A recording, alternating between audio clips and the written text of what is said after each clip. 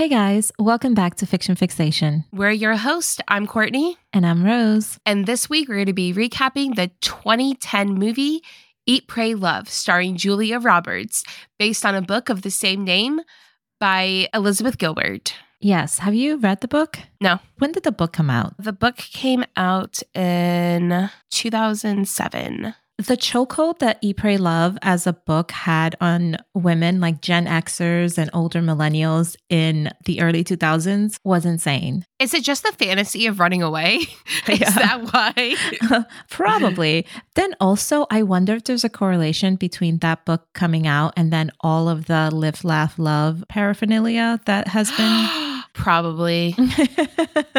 Before we start this recap, we're not recapping the book here, okay? Because I have a feeling we're going to be dragging this movie. And I just want to make it clear, we're not dragging the book. And I completely understand that the book is a whole different experience from the movie. Is Live, Laugh, Love, not Live, Laugh, Love, is Eat, Pray, Love like an autobiography? It's a memoir. Okay. The story behind it is that she actually got a book deal to travel and write this book. But in the movie, she doesn't. So that there's a lot of context in the movie that's missing that just makes her look like an entitled, selfish white lady in the movie. Mm-hmm. You know what? Getting a book deal to travel and write this book sounds like fucking goals to me, to be honest. For real. Yeah. And then also, Elizabeth Gilbert is such a magical writer.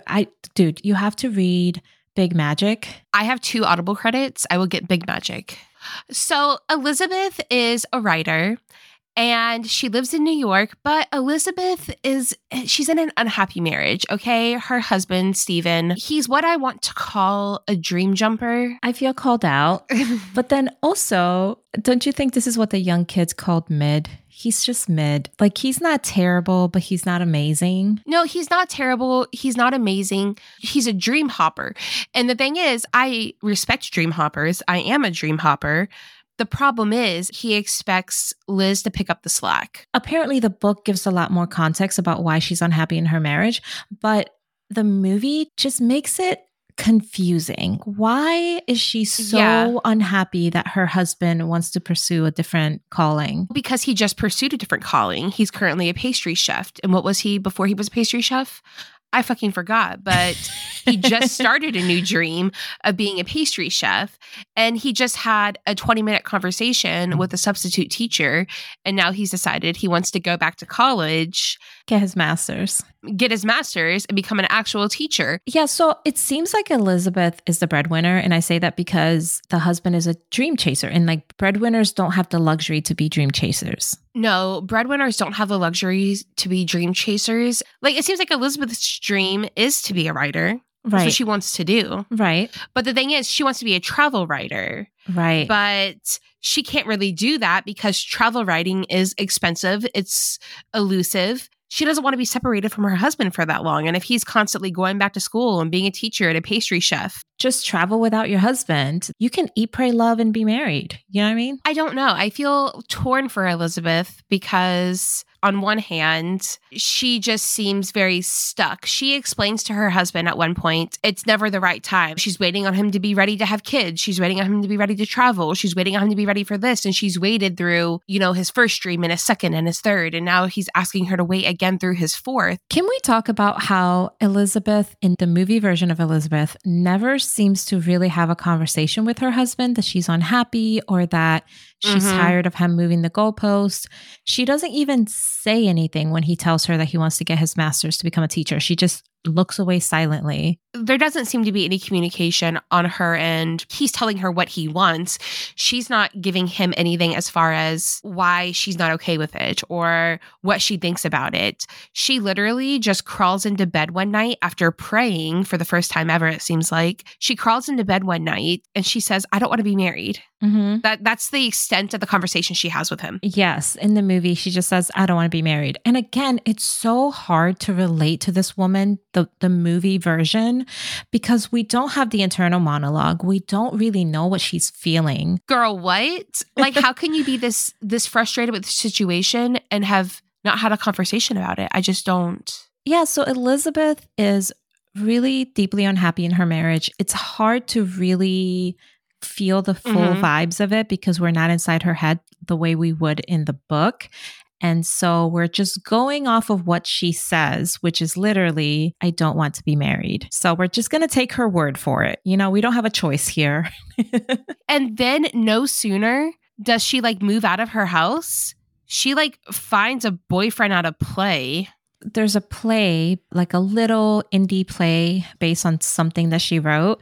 And she immediately falls in love with the lead and she jumps in bed with him and they start a relationship. Listen, I don't know who needs to hear this, but the absolute worst time for you to enter a relationship is immediately after filing for divorce because you are not okay, girly pop. Like you are not okay. Yeah. Is it James Franco? Is that who her... No one should ever jump into a relationship with James Franco, period. Like full stop.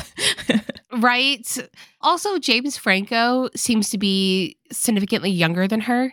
Yeah. Like she moves in with her agent and then in with James Franco. It's such an uncomfy relationship. It is. So this guy is a little bit of a hippie. He enjoys, I don't even know, dude. I don't even know. They're just into spirituality and have an altar with an ethnic woman who, listen, goddess. She looks like a goddess. So I believe it. I would worship at her altar also. But it all has an air of disingenuous to me personally. It does.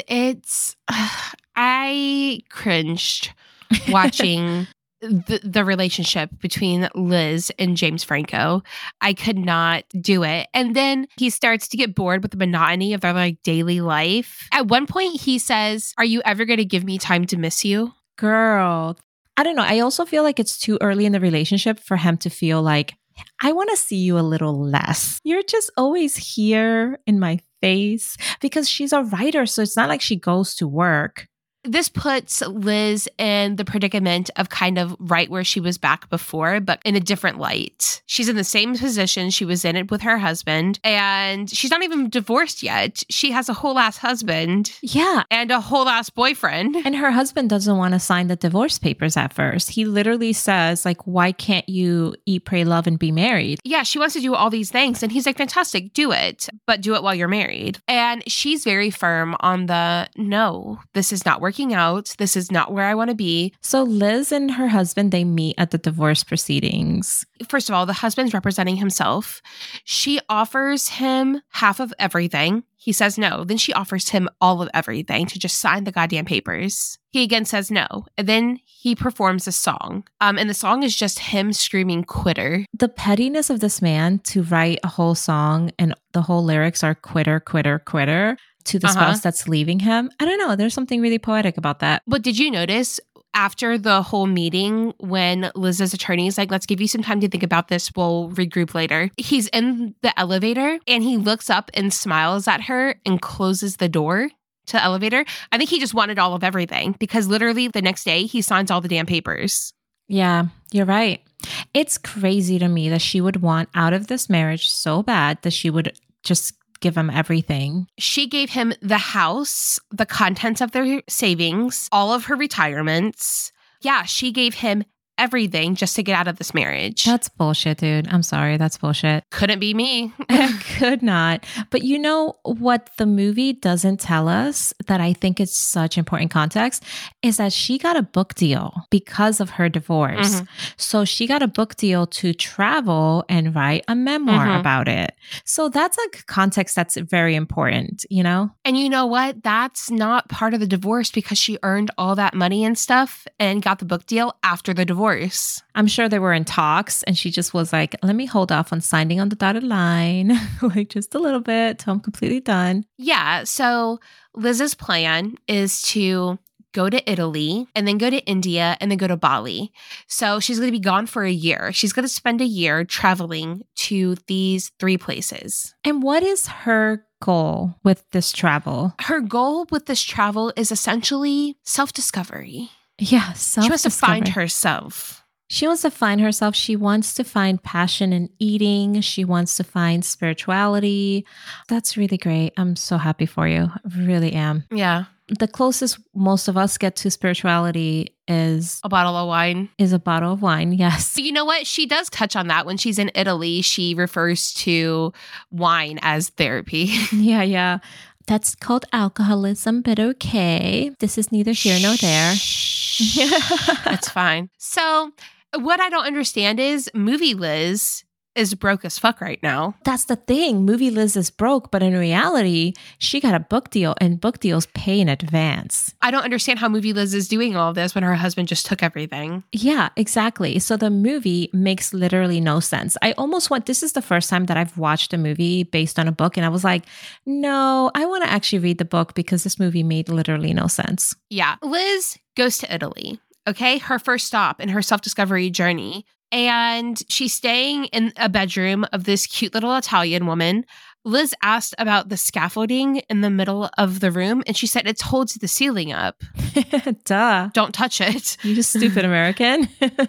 Yes. And then while Liz is there, Liz meets Sophia, a European traveler who's living in Italy. It's just so convenient that Liz meets these English-speaking foreigners in Italy and that they just want to take her under their wing. And they're like, oh, be part of our friendship group. They're showing her all the sights. They're helping her with her Italian. You know what? Good for her.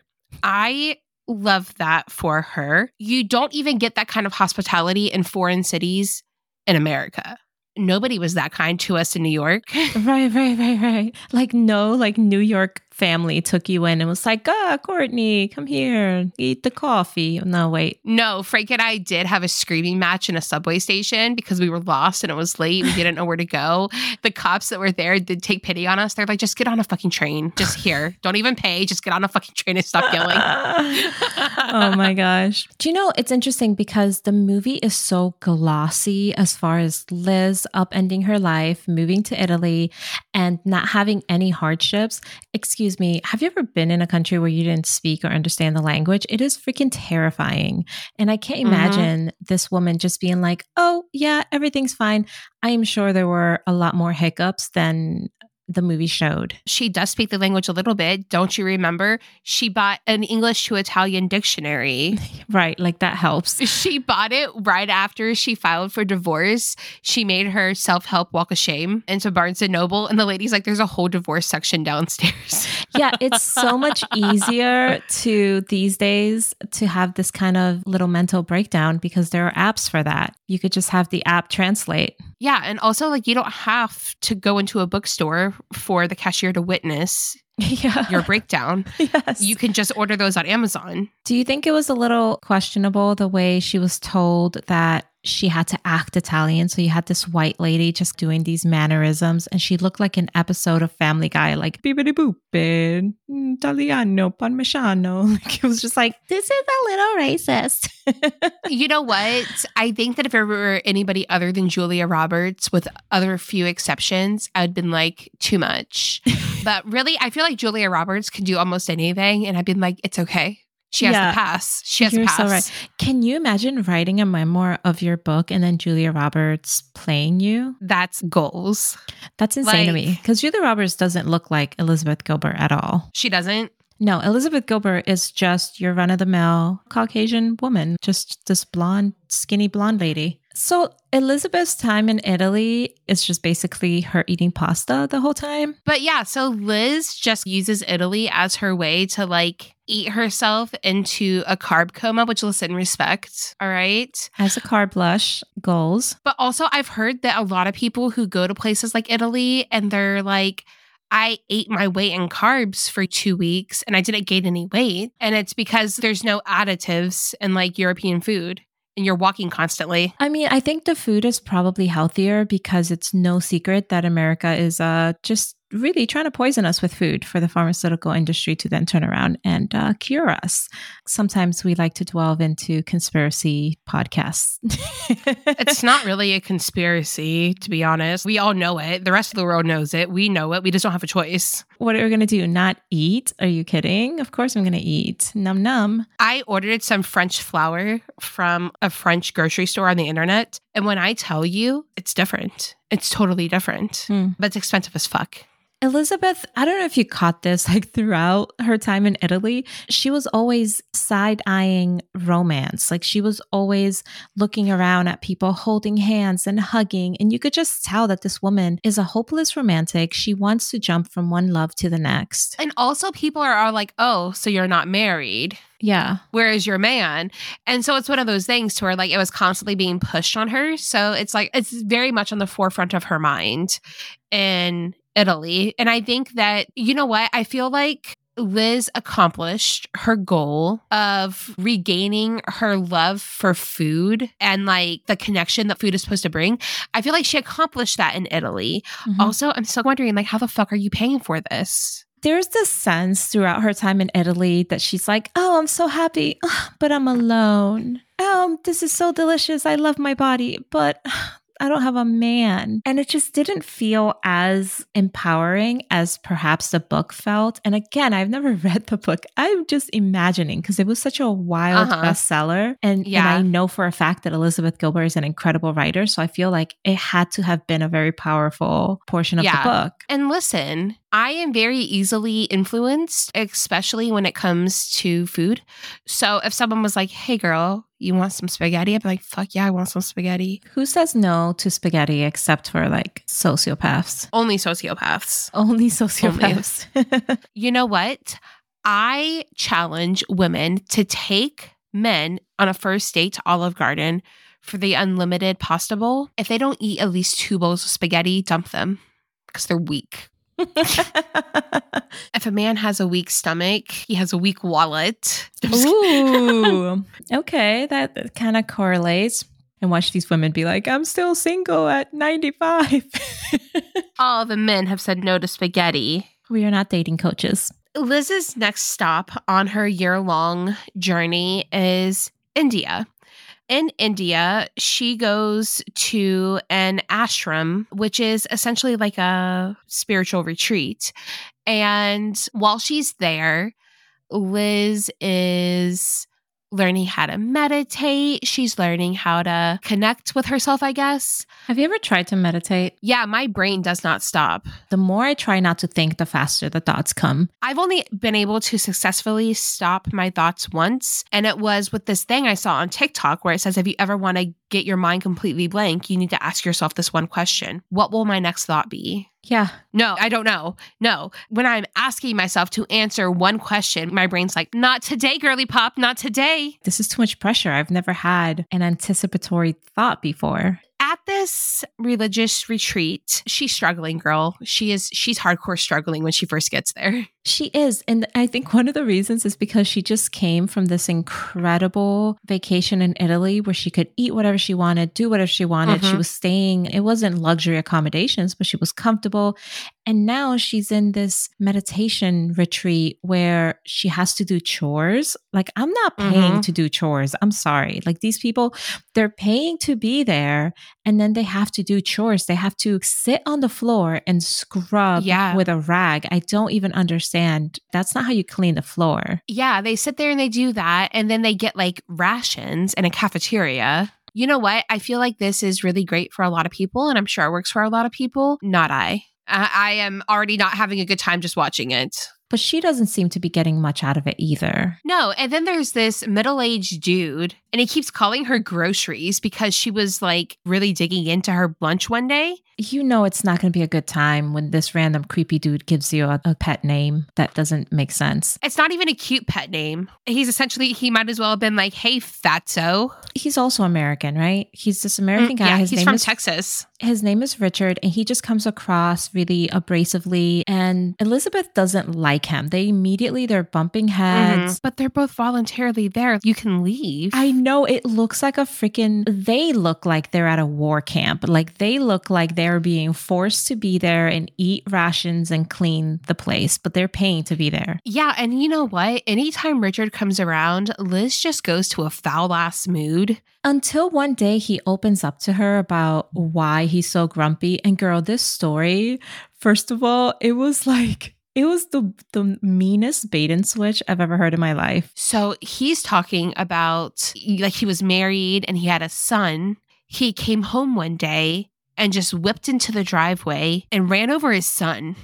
Courtney, that's not what happened. That's what I got. Go. Tell us what he said. That's what I thought he said. That's not what he said. No. So the guy is telling her the story about how he had a really bad alcohol problem and he was married with a little boy. And he said he was driving home one day drunk. And as he's reaching his house, he doesn't know that his son is waiting for him on the driveway. And this man whips into the driveway drunk. And so at this point, I'm like, oh my God, he killed his son. Because the guy is crying as he's telling the story. But then he goes, yeah, but my son moved out of the way. And I'm like, oh God, like, why set it up that way? You know what I mean? Like, why tell such a graphic story about almost killing your kid? Why not just say, I almost killed my kid? You know what I mean? And even Liz was like, oh, Jesus. The guy's like, yeah, he's 19 now. It's hilarious. So what you got out of that is that the kid died. You're like, oh, this guy ran over his kid. Anyway. That is what I got. He just ran over his kid. Eat, pray, love. Listen, this was my least favorite part of the whole movie. So I zoned out during the pray section. Prayer for a pagan? I don't think so. Pagans pray, right? I mean, kind of, but not like this. Not to Jesus. Not to Jesus, no. Jesus? Who is she? Jesus, don't know him. You know what? I think that was actually this guy that I used to work with. Stop. His name was Jesus. Same thing, right? No. I have met Jesus. No, you have not. No, immediately no. Immediately well, no. You know what I don't understand? So like Jesus is a Hispanic name, right? Like Jesus, Jesus is a Hispanic name, but Jesus was Middle Eastern. So like, why does he have a Hispanic name? I've never thought about that. I mean, maybe it's not a Hispanic name. I'll have to look it up, but you're right. I've only ever known Hispanic men named Jesus. Parents get kooky every once in a while. And you know what? Parents do get kooky. Maybe that's what Mary did. You know, maybe she was like, I'm going to name this one. And they were like, are you going to name him Rashim? And she was like, no, I'm going to name him Jesus. And they were like, what the fuck, Mary? Joseph's like, I thought you said it was God's child. Do you know how many people right now are literally just like turning off our podcast for the last goddamn time? They're like, this is the end. I am not doing this anymore. You know what? I've said much worse things to my Catholic best friends. They still talk to me. If they can deal, everybody else can too. I'm Catholic. I am not practicing, but you and I have different belief systems and we're like besties. It can happen. Well, see, here's the thing. I feel like everybody has the same belief system. They just practice it differently. If you really break down the bits and pieces of religion, and you lay it all out, it's not any different. It's really not. It's just, you just believe in different ways. Listen, you're making Jesus really angry right now. Jesus. We are really deep in the pray portion of Eat, Pray, Love here. Essentially, what Liz gains from the pray portion of her adventure is that I think she really starts to come to terms with the loss of her marriage here. Yes, because she hasn't dealt with it because she immediately jumped into another relationship. So she really didn't have time to process. Then in Italy, she was so busy eating and hanging out with friends that she couldn't process. But then in India, for the first time, she had to stop and not do anything. And that is always when your thoughts catch up to you, girl. That's why you got to keep your mind busy and your body moving. And then you won't fall into a bottomless pit of despair, as that guy said in, what's that show called? Parks and Rec. Yes. You know what? No, you're just going to leave me alone with my thoughts? I think the fuck not. And that's exactly what happened. Liz was left alone with her thoughts. She was left alone with time to ruminate. Yeah. So in the movie, everything that happened to other people was just a plot device for Liz to process her own life. Like there was only one character in the whole movie, and that was Liz, and everyone else was just devices. And I think that's part of what made her so unlikable. Yes. I really want to read the book because I feel like under different contexts, I would really like Liz. I don't like movie Liz. Yeah, I do want to read the book too. I actually wish we had done the book, but I ain't got time for that. Rose literally texted me. She goes, I'm halfway through this movie and I don't feel bad for this bitch at all. Like it's she could eat, pray, die for all I care. You know what? What happens is that Liz does not die, but Richard from Texas, his time at the spiritual retreat has come to an end. Her arch nemesis is leaving. And so now her friend, the teenage girl that she befriended while she was there, is also leaving. So now there are no more devices for her in the religious sanctuary. So now she must move on to the love portion. To the love portion. And you know what? Do you think I guess this is in retrospect that she named it Eat, Pray, Love, right? Because I can't imagine that she knew, okay, I'm going to eat in Italy. I'm going to pray in India. So then in Bali, she was like, it's time to get it in, time to get that D, like. You know what? That seems to be what the basis of everybody in Bali is really like rooting for. And not like romance, just, girl, listen, get dick down a little. Listen, Bali is full of tourists and hot locals. Just pick one. She doesn't really pick one. He picks her by almost running her over the road with his Jeep or something while she's riding a bike. She's in Bali. She's working with this medicine man, and she's running an errand for him one day. And this guy, his name is Philippe. He's played by Javier Bardem. He almost runs her over. And she's really shaken by it. To be fair, she was riding a bicycle down the middle of a street and going full speed around a blind turn. Whose fault is it really here? I feel like it was an intrusive thought where she was like, if I die, I die. And then she was like, oh my fucking God, I almost died. And then she's just like pissed at him, You never laughed so hard at anything I ever said. No, that's... You know what? I'm so mad at you right now. Do you know how hilarious I am? Do you know the funny shit I say on a regular basis and I don't even get a ha-ha? All right, bitch. And then I make a traffic joke. I make a non-yielding joke, like someone doesn't yield at a traffic stop and you're peeing your pants. Look, we need to have a conversation after this episode. Courtney, do you need a minute?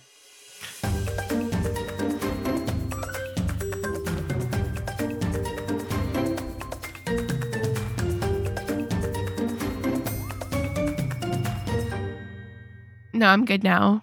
Okay, good. Let's continue. So that evening, Liz is at like this beach party with everybody. He's like, hey, let me buy you a drink. And she says, oh, no, thank you. He's like, well, I almost killed you earlier, so it's really the least I could do. It seems like she is so angry with him for almost running her over. Liz is hardcore brushing this guy off. He seems totally unfazed by it too. He's like, whatever, but he's not moving. He's still sitting next to her. One of Liz's friends from Bali is like, Liz, oh, I've seen you've met Philippe. Oh, 2 sad divorces. Anyways, Liz, I've found somebody for you to sleep with. He's over there. His name is Ian. He's Australian. Everyone has a love affair in Bali. It's no big thing. You should go bang him. Everyone's trying to get Liz laid in Bali. Yes. So I call cap on the fact that Elizabeth meets this gorgeous, dark-haired, where's he from, Australia? The guy that hit her or almost hit her? Yeah, Philippe. He's Brazilian. Oh my gosh. From Australia. The other guy, the drummer, he's Australian. So I call cap that Elizabeth meets this hot Brazilian man, and as thirsty as she has been for the entire freaking movie, she would be like, no thanks, I'm good. Bitch. You're telling me that you're walking away from Tall, Dark, and Handsome to go over to the skinny blonde white boy? Ain't even gonna lie. That's what I would do. Absolutely not. The fact that he tried to kill me would just make him hotter. So he's tall, dark, handsome, and kind of dangerous. He does not use turning signals. He just speeds through blind turns. So Liz starts dancing with the white boy from Australia named Ian, with white boy Ian. So she's dancing with him, and then they go off alone to this little wading pool. And Ian's like, let's swim. And then he just strips naked. He's just naked as shit. Yeah, she's having this exciting little fling with this guy, but it doesn't go anywhere because she like almost immediately loses interest. She looks at him, and in his little face, she sees her ex-husband and her boyfriend after her ex-husband. And she goes, no, sorry. I've married you. I dated you just recently. Nope. I can see where this is going to end. Yeah. And she's like, I don't think so. So she goes to leave and then runs in to Philippe. Do you know Philippe was hiding in the bushes watching this whole thing? Right? He says, do you want to get in the car? He's like, so, at least if I'm driving, I can't run you over. Yeah, that's valid. He makes good points. But can you try? He's a man of few words, but good points. Right? The movie takes off at this point with the love story between Philippe and Elizabeth. Yeah. And the next morning, Philippe brings her this hangover cure. And she's like, did you just walk into my house? He's like, do you normally sleep with your door wide open? This is like soft burglary. Oh, you know what? It doesn't matter if he's a stalker. All that matters is if a jury will believe he's a stalker. Yes, that too. All that matters is that he's hot and you're like, the law. The law. So Philippe and Liz fall into this romance. He's meeting her friends. She's meeting his son. They're going hiking. They're doing all of the things that, like couples do. She's like half moved into his house. It seems like she immediately moves into people's houses, doesn't it? Yeah. You know what? Like, I know lesbians normally do that. Spoiler alert. Spoiler alert. Elizabeth Gilbert came out as a lesbian. Did she really? Courtney. Okay, so let's finish this up and I'll give you the tea. Okay, well. You don't know what to go from there, huh? So Elizabeth Gilbert, she marries this man. She marries this Brazilian man. Uh-huh. Not in the movie, they just start their romance or whatever. And that's kind of where the movie leaves us, is that she started off with a man and wanting her freedom to do what she wanted. And then she came full circle back to a man. All right. Yeah. So I'm going to tell you what happens after the book, right? So she marries this guy, Philippe. They're married for quite a while. And then Elizabeth realizes, and this happened like a couple years ago, she realized that she's in love with her best friend, who's a woman, and that woman is diagnosed with cancer. And so Elizabeth says, I need to live my authentic life. And she divorces Philippe to marry her best friend. They're married? Yeah, she married. So Elizabeth Gilbert marries her best friend, and then her best friend dies of cancer. It's so sad. Does she remarry Philippe? I think you can go back after that. Well, you know what? All the signs were there. She was a lesbian. All the lesbians I've ever known started off kind of like man hopping because they were like looking for something that they couldn't find in men. A vagina. You don't have a vagina. That's the actual problem. Yeah. That is the problem. You know what? That makes a lot of sense because I think that a lot of people are like, oh no, I am straight. And they do. They man hop. They're, like you said, they're not finding it. And it's because the vagina is what's missing. The only thing that breaks my heart about Elizabeth Gilbert is that I was such a fan of hers until I heard her talk shit about romance novels. And it kind of broke my heart a little bit. Yeah, because she was writing some novel that had sex in it about a woman who was like a flapper in the 30s or whatever era that the flappers were in. Apparently, they were the hussies of their time. And Elizabeth was very careful to specifically say, this isn't like those trashy, romance novels. Yeah. I'm like, girl, you ain't had to do me like that. First of all, that's the point. They're supposed to be. But also, trashy romance novels have made a lot of people very rich. So... yeah. And also, there's a place for them in our society. There's a lot of women escaping into them because society is not very accepting of women who are embracing their sexuality. And these novels have been like this quiet movement for women to do that without having to support the porn industry, which is just terrible in their treatment of women. No, completely agree. But no, I don't know. That puts a bad taste in my mouth. I know. Why do you have to tear somebody else down? Yeah. And you know what annoys me is authors that want to dip their toes into the sexiness of romance novels, but then they want to be like, but that's not me. Like, I'm not like those gross authors that write sex scenes. And it's like, but you are, because there's sex scenes in here. Listen, I've highlighted some passages and you have 8 of the 10 hallmarks of trashy romance novels. You said thick length. You said hot center. Velvet wrapped steel. Ew. You said all of the things, okay? This is, in fact, a trashy romance novel. Congratulations and welcome to the fold. I've never read her book that she wrote that supposedly has sex in it, but I would not be surprised if she has all that stuff in there. You know what? If it looks like a duck, and it walks like a duck. Yeah. It's because it's a duck. Even if you call it something else, it's still a fucking duck. Yeah, but she was a little bit basura, like just a little bit in the movie. El niño basura. Trash child? I know what I meant to You just said trash child. That niño meant little. No, pequeño. Pequeño basura. But you gotta feminize it because, oh my God, it just occurred to me that in Spanish, trash is feminized. I am deeply unsettled by this misogynistic discovery in my language. It's basura. Is there a secondary word for garbage? Not that I can think of right now, but basura is feminine because you would say pequeña basura, like you would have to feminize the pronoun, basically. Oh my God, Spanish is sexist. Jesus, fix this. You know what? You should tell your mom that you've come to a conclusion and that Jesus was Hispanic. Jesus was Latino. Yeah. Anyway, the teapot is empty for today. Don't worry, more is bringing it on the way. We'll be back next week with another episode. See you next time. Bye.